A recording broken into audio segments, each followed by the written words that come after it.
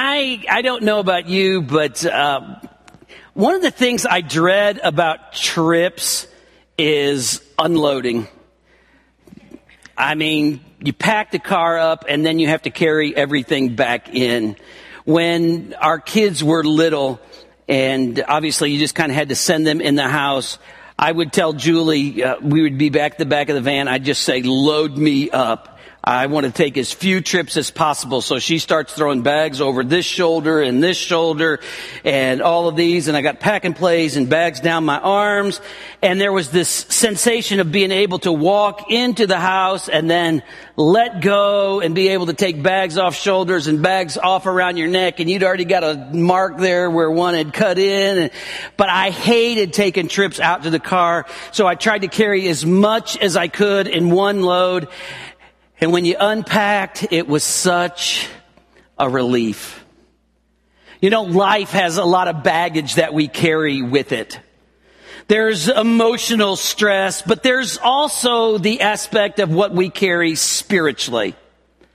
And when we carry heavy loads of spiritual guilt or shame or regret in our heart and life, it's good to have that day when you can finally take it all off and lay it down.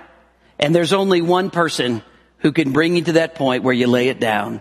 His name is Jesus. Take your Bibles this morning and turn with me to Luke chapter 7. We're going to pick up in verse number 36. Luke chapter 7 and verse number 36.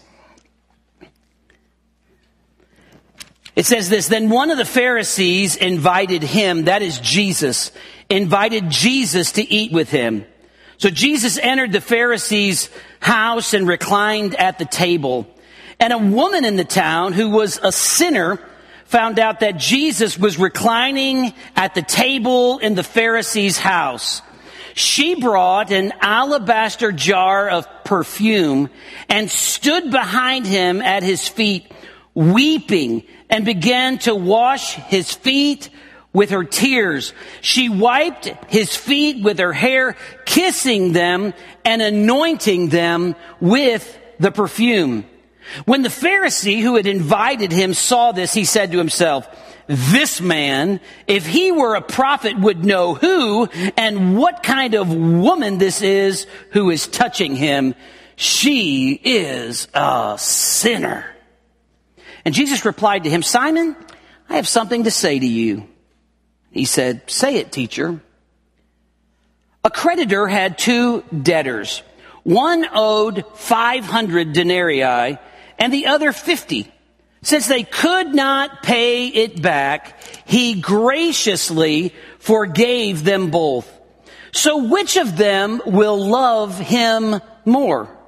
Simon answered, I suppose the one he forgave more. You have judged correctly, he told him.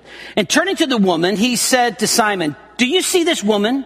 I entered your house. You gave me no water for my feet, but she with her tears has washed my feet and wiped them with her hair.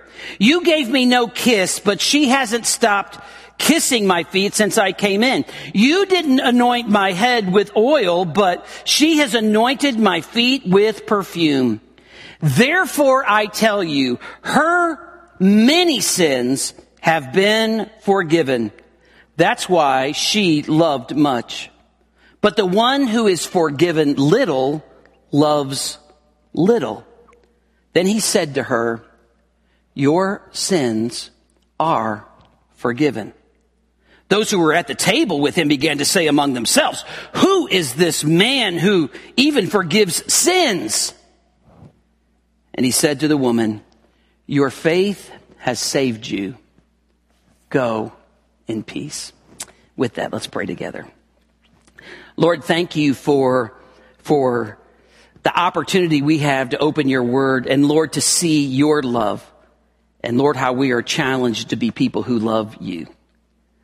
So today, would you just stir up a fresh fire in our heart to love you more? If anyone doesn't know you as Savior, today may they unpack the sins of their life and find relief and forgiveness in your forgiveness. Jesus, move in your name. Amen. At the end of Luke chapter 6, Jesus has finished the Sermon on the Plain, and then we find Jesus has been confronted constantly with problems. And we find that Jesus' power has taken care of the challenges of life. That when Jesus is confronted with problems, he has the power to solve problems. He has the power to take care of needs. So, after he finished his Sermon on the Plain, a centurion came to him and said, hey, I have a sick servant, but if you just say the word, I can go and he'll be healed. And Jesus healed a sick servant. A woman was walking out of the city of Nain with a deceased son, and Jesus brought this young man back to life. John the Baptist was sitting in prison and doubting and needing reassurance of his faith, and Jesus brought reassurance. And then we find here in this passage a woman with a sordid past of sinfulness, and Jesus is going to provide her with the forgiveness that is needed. We pick up the scene. Jesus has been invited to the home of Simon the Pharisee. He was invited with evil intentions, and we can deduce that from the fact that when Jesus shows up, there is no one to do the hospitable things like wash his feet or to put oil on his head or to give him a kiss on either cheek like they would do as a customary greeting in the Eastern world. There was none of that. But Jesus just sat down to recline with the others, even though Jesus knew that this was not a well-intentioned invitation. Jesus came anyway, and Jesus is sitting there with the others, predominantly probably Pharisees, at this table. And as they're sitting there, something happens. There are people probably watching. In the first century, when someone would have a banquet, it would be like all the neighbors would come out and try to see who was coming to somebody's house. Basically, they've had nosy neighbors since the first century. And so nosy neighbors always were interested in what was going on at someone's house and seeing who was invited and seeing what they would wear and sometimes even scooting up close to the windows to maybe even hear and eavesdrop on what they were talking about. But on this day, something happened that was quite unprecedented. Something that broke tradition and the law of the Pharisees. Here, a sinful woman enters. And as this sinful woman enters, she begins to weep at Jesus' feet as they are reclining with their feet away from the table, and the table here and their feet away. They're probably reclining on their left arm and eating with their right. This woman begins to wash Jesus' feet with her tears and with this alabaster jar of perfume. An alabaster jar of perfume was something that was very precious. It was something that was very expensive. It was somewhat, some people even thought of this like as a savings account kind of thing, to save this up as something very precious that would be worth more later. And she takes what is most precious to her, maybe her most expensive item in her life, and she begins to anoint and put this perfume on Jesus' feet, and she is weeping and she is washing Jesus' feet, but not just washing Jesus' feet, using her hair to wash off Jesus' feet. And then Simon, the Bible says, he thinks to himself. He doesn't say this out loud, but he thinks to himself, what kind of man is this Jesus? If he were really a prophet, he would know what kind of woman this is touching him. So first he questions Jesus. Who does this Jesus think he is? If he's really a prophet, he doesn't want this kind of person around him. I don't want this kind of person around me. I am a righteous Pharisee. I would not allow someone like this in my house, in my life, nor would I allow them to touch me. And yet Jesus is there, and this woman is weeping, and she is kissing his feet and washing his feet and putting perfume on his feet.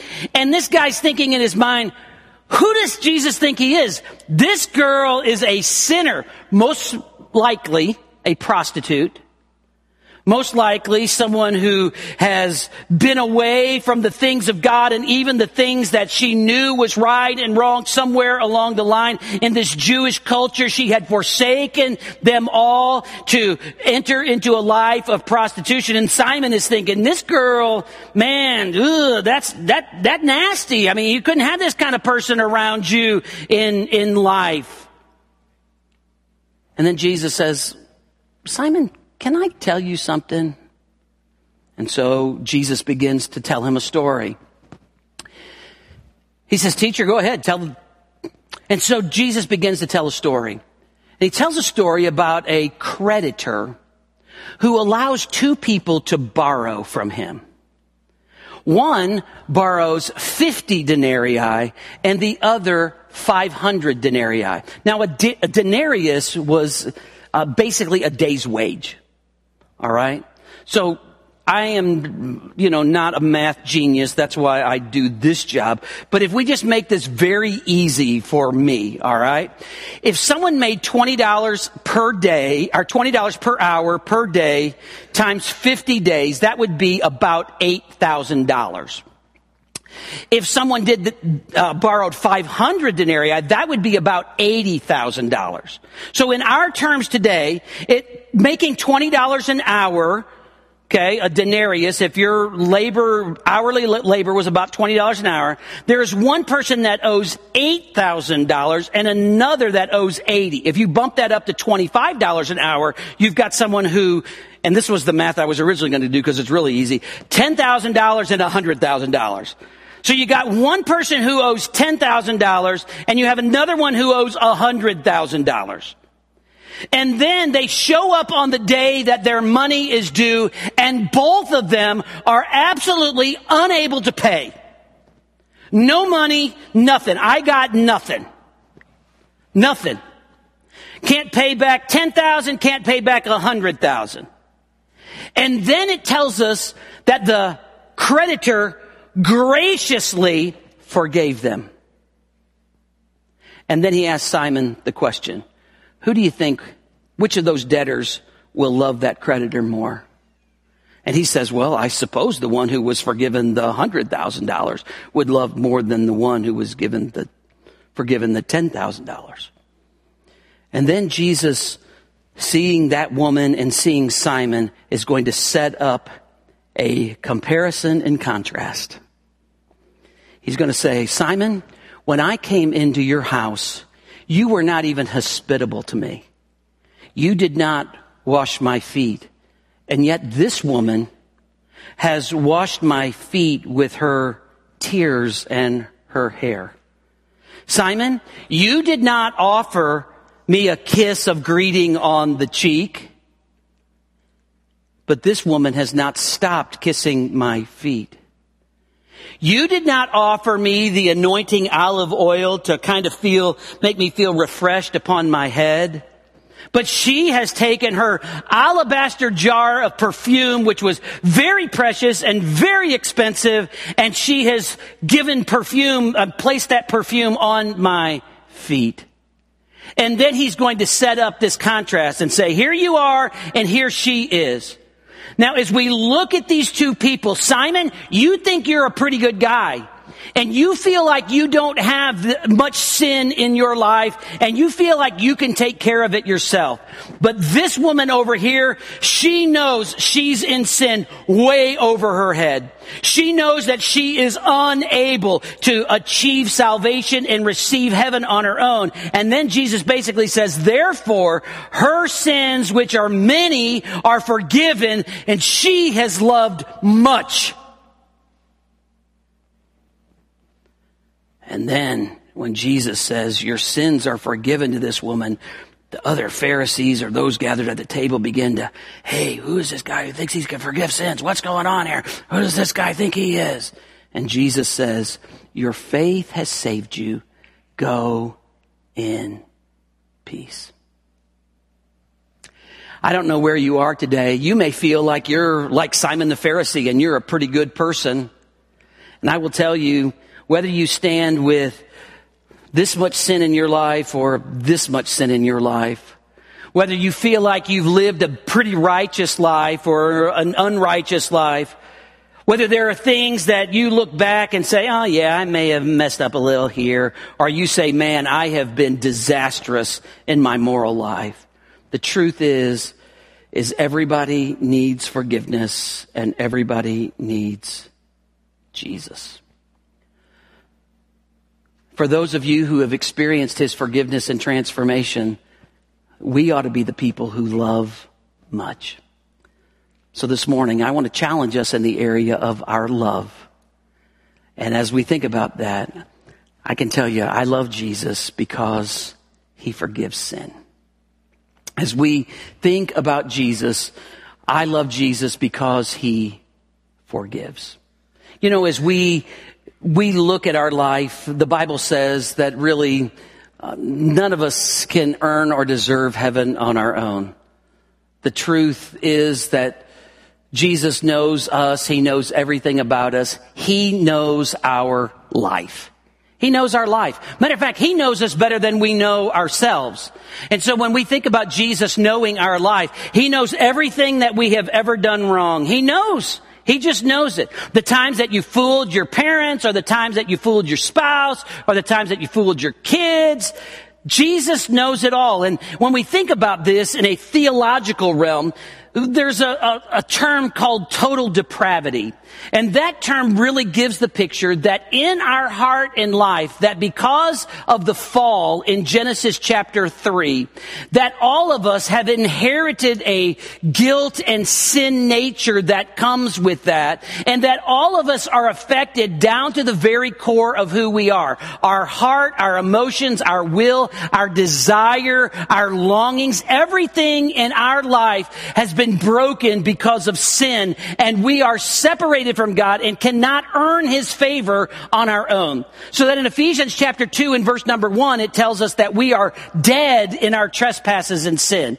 That we are spiritually dead. In Ephesians chapter 2 and verse number 3, it tells us that we are by nature, in our birth, children of wrath. In other words, we are born with this sin nature that is going to come out in our childhood and often in our early preschool years, but is going to be something we wrestle with the rest of our life. We are sinners because we have this sin nature that we are born with. Romans 3:23 puts it this way, for all have sinned and fallen short of the glory of God. But Romans 3:10 makes this picture of where our heart is the most clear. It says this, there is none righteous, no, not one. There is none who understands. There is none who seeks after God. On our own, we seek our own selfish and sinful desires. You say, well, what about my friend? They're starting to ask questions. They're starting to show some spiritual life. Some of you may be here today and you think, man, I've just had this spiritual interest in my life. Can I tell you why that's there? That's there because God is working. In and of yourself, you don't have it. You don't have that capacity. There is a longing to know God, but you've got to follow through with God working in our life to even bring us to the place where we have spiritual interest. He knows our life. We're sinners. Second thing is he sees our heart. When I talk about seeing our heart, I'm not talking about our heart being sinful and deceitful and desperately wicked, but what I'm saying is he sees the heart of our creation, that we were made in the image of God, and because we were made in the image of God, we have an inherent value. Your value is that you were created in the image of God, that you are an image bearer of the Almighty God of creation, the Almighty God of the universe. There is value to that. Joseph Stoll, for many years, was the president of Moody Bible Institute, and he had a student, her name was Laura De Palma, who used to work with prostitutes. And in light of this passage in Luke chapter 7, she kind of had this little thought paragraph that she wrote. She asked the question, can you see her? Will you let God show you her face instead of her clothes, her eyes instead of her body? Can you see her? Will you let God show you she has a name instead of a label, a broken heart instead of a hard one? Can you see her? Will you let God show you the image of God instead of an object of scorn? Her worth to the Savior instead of her worthlessness to the world? Can you see her? Will you let God show you His heart of forgiveness instead of your heart that judges? His blood that covers instead of your rules that condemn? Can you see her? Will you let God show you? And when you do this, what then? Can you see her? He sees our heart. We are made in His image. Third, He forgives our sin. He not only knows who we are and what we've done, but and sees the value in who you are, but then He forgives our sin. This woman has an experience of forgiveness at this moment. Matter of fact, if you look at the end of the passage that we just read, the word forgiven is used in verse 47. Therefore, I tell you, her many sins have been forgiven. That's why she loved much. But the one who is forgiven little loves little. Then He said to her, your sins are forgiven. And then the people said, who is this man who forgives? In these two verses, the word forgive in some form is used 4 times. It's an emphasis here of Jesus doing the work of forgiveness in her life. That Jesus is taking that picture of sin, and the word forgiveness that is used here is used to separate. It's a picture that He takes it away and separates it from our heart and from our life. And some of you in your life, maybe you're living with guilt over something for a long period of time. And the Lord says, no. When I come to that point in your life and I bring forgiveness, I separate you from that. There is absolute forgiveness. We see this in at least 4 pictures in the Old Testament. In the Old Testament, in Psalm 103 and verse number 12, it tells us that as far as the east is from the west, so far He has removed our transgression from us. That's the picture of separation. That's what God does. He takes our sin and moves it as far as the east is from the west. In Isaiah 38:17, it gives the picture, King Hezekiah is talking, and he gives the picture that God cast all of our sin behind His back. Now, it uses kind of an anthropomorphism, which gives God human characteristics. Okay? Like God in a physical body would take all those things we've done wrong and He'd just throw them behind Him and He'd keep pressing on, never to go back and look and fish that up again. The third passage is in Jeremiah chapter 31 and verse number 34, where He says, I will blot out your transgression and I will remember your iniquity no more. I will never again bring up your sin. He says, I'm going to forget it. I'm going to choose to forget it. I'm not ever going to bring it back up. And then in Micah 7:19, it tells us that He takes all of our sin and He casts it into the depths of the sea.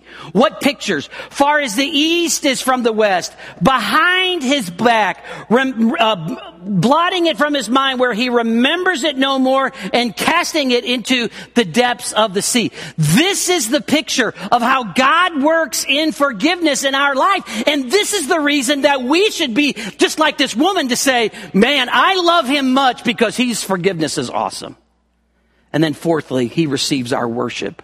He knows our life and sees our heart. He forgives our sin and He receives our worship. This woman is experiencing a moment of worship. She is there at the feet of Jesus, giving forth her energy, giving forth her heart, giving forth something precious in her perfume, and working and serving as an act of worship before the Lord. And as we come before the Lord, whether we're singing, whether we're corporately gathered, whether we are home alone, we have the opportunity to know that though I've done all of this, He's put it behind His back. Though I've done all of this, He's separated as far as the east is from the west.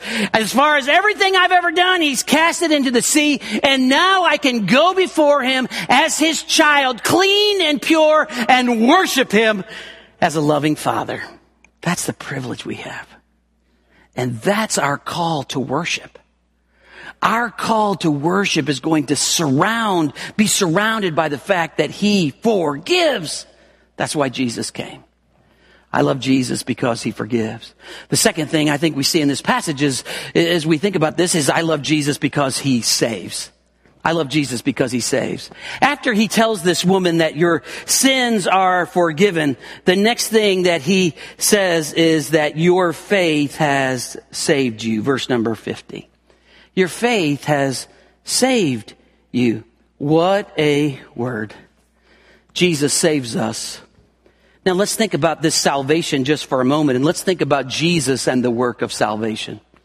Basically, when it comes to salvation, Jesus has done all the work.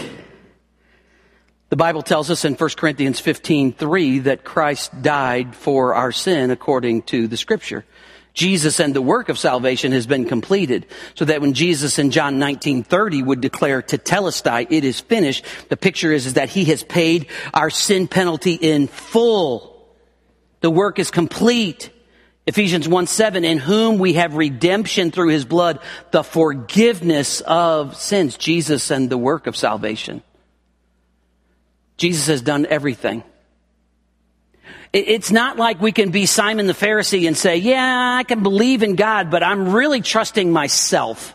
I don't see myself as that bad of a person. So maybe I can just have my good outweigh my bad, or maybe I can come to church, or maybe I can buy clothes for a needy kid in our community, or give some groceries to somebody, or maybe I can volunteer, or maybe I can help my neighbor. Maybe I can do all of these things. And the picture is, no. Jesus alone does the work of salvation. But then let's think about it in this term, Jesus and our faith in salvation. What does it take from us? Faith alone. Jesus has done the work.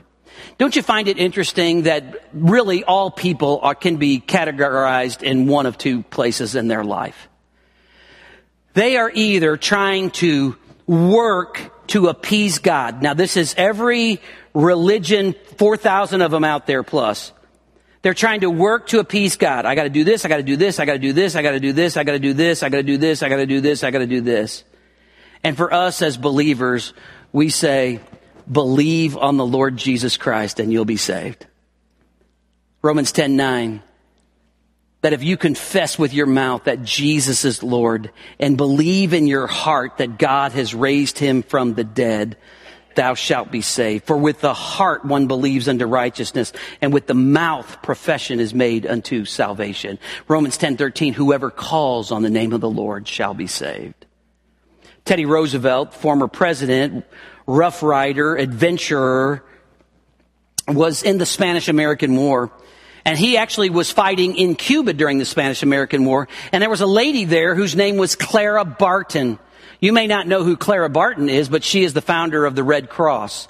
And she was there overseeing nurses and provisions during the Spanish-American War. One day, Roosevelt rides up to Clara Barton and says, hey, my guys are desperately in need of some food. Can I buy some food from you to serve our guys? And she says, no. And he's kind of taken back. He says, look, I will pay money out of my own pocket for this.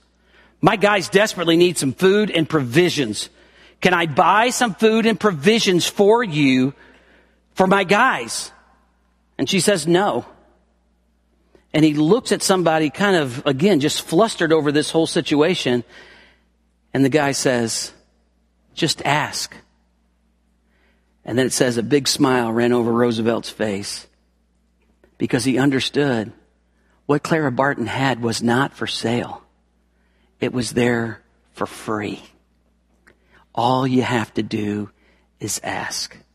And today, if you're trying to pay part of your own way in order to get to heaven by being good, doing good, you're never going to make it. The answer is no. But if today you say, look, by faith alone, Jesus, may I be forgiven. Would you forgive me of sin? Come into my life. I believe you died and rose again from the dead. Jesus, I believe.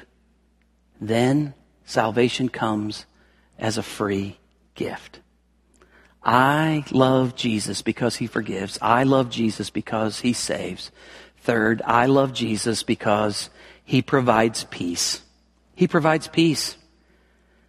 He says, your faith has saved you. And then he says three little words, go in peace.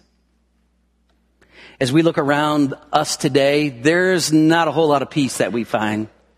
People are up in the air and crazy, from traffic to a couple ladies fighting in a Barbie movie here this past week. I mean, it's crazy everywhere. There is this general lack of peace all around us. But with Jesus, there is peace. There is this confidence that we can know first that we have peace with God. There is this essence that we can experience peace with God in our life. It's interesting. I said the word for forgiveness was kind of to separate and push it out there. But the word for peace, after the sin has been taken away and it's been thrown out there, the word for peace gives a picture of putting people back together. And what happens is through Jesus, we can have a relationship with God. Romans 5:1 puts it this way. Therefore, being justified by faith, we have peace with God through our Lord Jesus Christ. The only way we can have peace with God on this level is through Jesus and what he has done for us. But not only can we experience peace with God and knowing that my sin has been paid for, I'm in right relationship with him. When I once was separated, now I'm adopted. When once I was sinful, now I'm forgiven. When once I was cast away, now I have been brought into his family. But not only can we experience peace with God, but we can experience the peace of God. And in Philippians chapter 4 and verse number 6, it tells us, be anxious for nothing. Any of you have issues with worry? Always kind of assume the worst. That's just my nature. That's just who I am. That's just what I do. I'm just a worrier. Philippians 4:6 says, be anxious for nothing, but in everything by prayer and supplication with thanksgiving, let your requests be made known to God.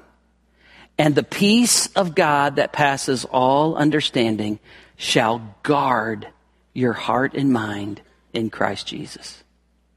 We can not only experience peace with God in our salvation, but we can experience the peace of God and have serenity when life around us is out of control. When I'm facing a physical challenge, a financial challenge, a relational challenge, something I never anticipated, there can be this sense of peace on the inside because God is upholding me. God's strength is upon me. God's Spirit is in me. And I can know his peace because the fruit of that Spirit is love and joy and peace. So today, you're in one of two places. You either are one of those who have come to that place where you can say, man, I love Jesus because he has forgiven, because he has saved, because he works in peace in my life. Or you may be like Simon, who may have walked out with an untainted reputation, but really is the loser of the story because he had Jesus in his own home and missed him. And you can be in church and have Jesus all around you. But it's not until you come to that place where he says, your faith has saved you, that you can have peace with God. So, have you experienced the transformation through Jesus? Are you waiting? And for those of us who have experienced Jesus, let me ask you today, do you love him?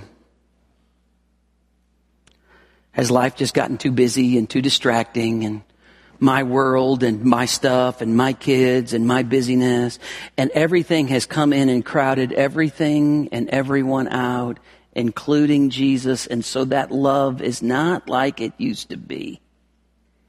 The joy is it can be when you take that step and say, Lord, I confess my sin to you. Lord, restore unto me that joy in my salvation. With that, let's pray. Lord, thank you for our time together. I ask that you would take these next moments of reflection. Lord, if there's anyone here who doesn't know Jesus, I pray today that they would come to know him as Savior, that they would genuinely experience forgiveness.